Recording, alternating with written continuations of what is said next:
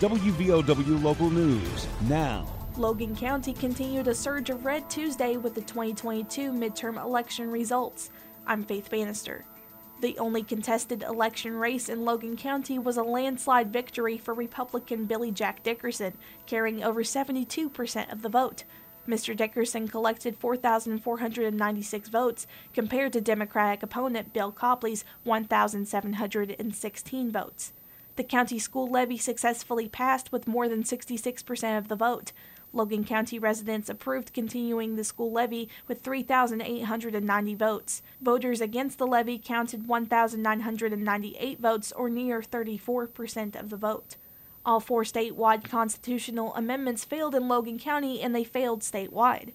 Amendment 1, clarifying the judiciary's role in elected office impeachment, failed with 57% of the vote statewide against the measure. 267,693 against and 195,193 for. Amendment 2, the Property Tax Modernization and Vehicle Tax Amendment, failed also with 64.56% against, or 307,343 against and 168,704 votes for. Amendment 3, following the incorporation of churches, Mountain State votes rejected that amendment with more than 54%, or 274,171 against and 209,787 votes for. And Amendment 4 failed. The amendment to give final say for actions of the state BOE to the legislature was rejected with near 58% of the vote, or 274,171 votes against and 199,330 votes for. Logan County and the state of West Virginia sided with Republicans for the most part on the ballot, yet rejected the constitutional policy of the Republicans. WVOW News is brought to you by Logan Regional Medical Center. The Logan Regional Primary Care and Walk-In Clinic on Airport Road in Chapmanville is accepting new patients. Dr. Mahmoud Hamza is ready to be your primary care physician.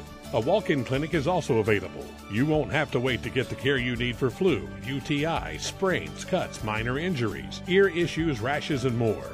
The Logan Regional Primary Care and Walk-In Clinic on Airport Road, open Monday through Thursday, 9 a.m. to 7 p.m. Call 304-239-8090. Incumbents came out ahead in the general election for Mingo County on Tuesday. After all 28 precincts, the early and absentee votes were counted, and the winners were announced in the Mingo County Courthouse basement area where tallies are tabulated. Incumbent County Commissioner Thomas Taylor, a Republican, won re-election, defeating challenger Doug Kirk, a Democrat, 3,168 to 2,553. In the county clerk's race for Democrat Larry Yogi Croft, held off Republican challenger Bethany Gold-Cisco in a close race, 2,947 votes to 2,811.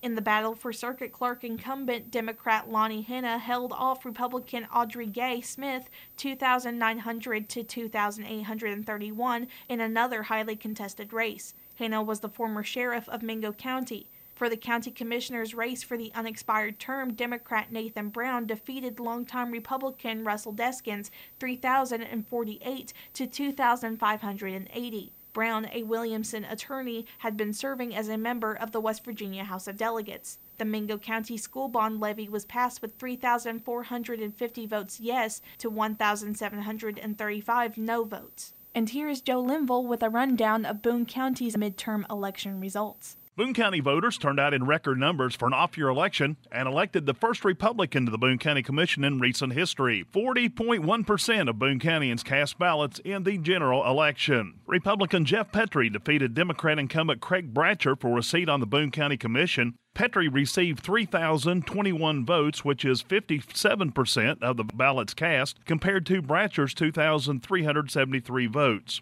In another hotly contested race for the 32nd Delegate District, where former Democrat House of Delegate member Rodney Miller came up 432 votes short, as a Republican incumbent Josh Holstein will keep his seat in the House. Holstein picked up 2,611 votes, or 54.5%, compared to Miller's 2,179.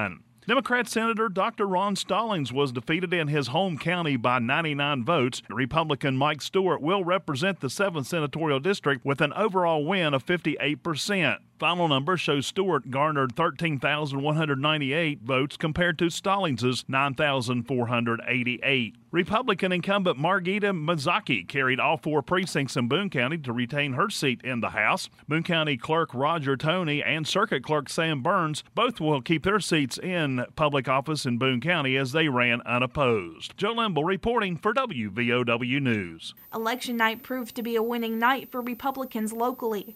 The newly drawn district line of the 7th Senate seat of the state legislature went to former U.S. Attorney Mike Stewart, defeating incumbent Dr. Ron Stallings. The 7th district is made up of Logan, Boone, Lincoln, and Kanawha counties. Stewart received 13,198 votes to Stallings' netted 9,488. The 31st delegate district, comprised of portions of Logan, Lincoln, and Boone counties, went to Margita Mazzocchi with near 61% of the vote, or 2,313 votes, compared to challenger Ken Wilson, who received 1,106 votes, and independent Brennan Akers, who received 375 votes. The 33rd delegate district, made up of the southern portion of Logan County, went to Jordan Bridges with 68% of the vote, or 2,530 votes, compared to Democrat George Howes with 1,170 votes. State Senator Mark Maynard will continue on the state Senate with District 6, made up of Wayne, Mingo, McDowell, and Mercer counties. Maynard collected 17,142 votes district-wide, or 73% of the vote, compared to Democrat Tiffany Clemens with 6,232 votes. Delegate District 34, made up of a portion of Mingo County, went to Mark Dean with near 67% of the vote, or 2,719 votes. Democrat Mark Colgrove received 1,343 votes. Republican Henry Dillon won the Delegate District 29 with 2,269 votes, compared to Democrat David Thompson receiving 1,464 votes. Delegate District 29 is made up of portions of Wayne and Mingo counties. The real winners on Tuesday bought Powerball tickets. Due to security concerns, the scheduled Monday night lottery drawing was delayed until Tuesday morning. Over $2 billion went to a ticket holder in California. 22 tickets out of the more than 11 million tickets sold won $1 million each for matching the 5 numbers, but no Powerball. A $50,000 ticket was sold at the Parmar Oil on Kingwood Pike in Morgantown.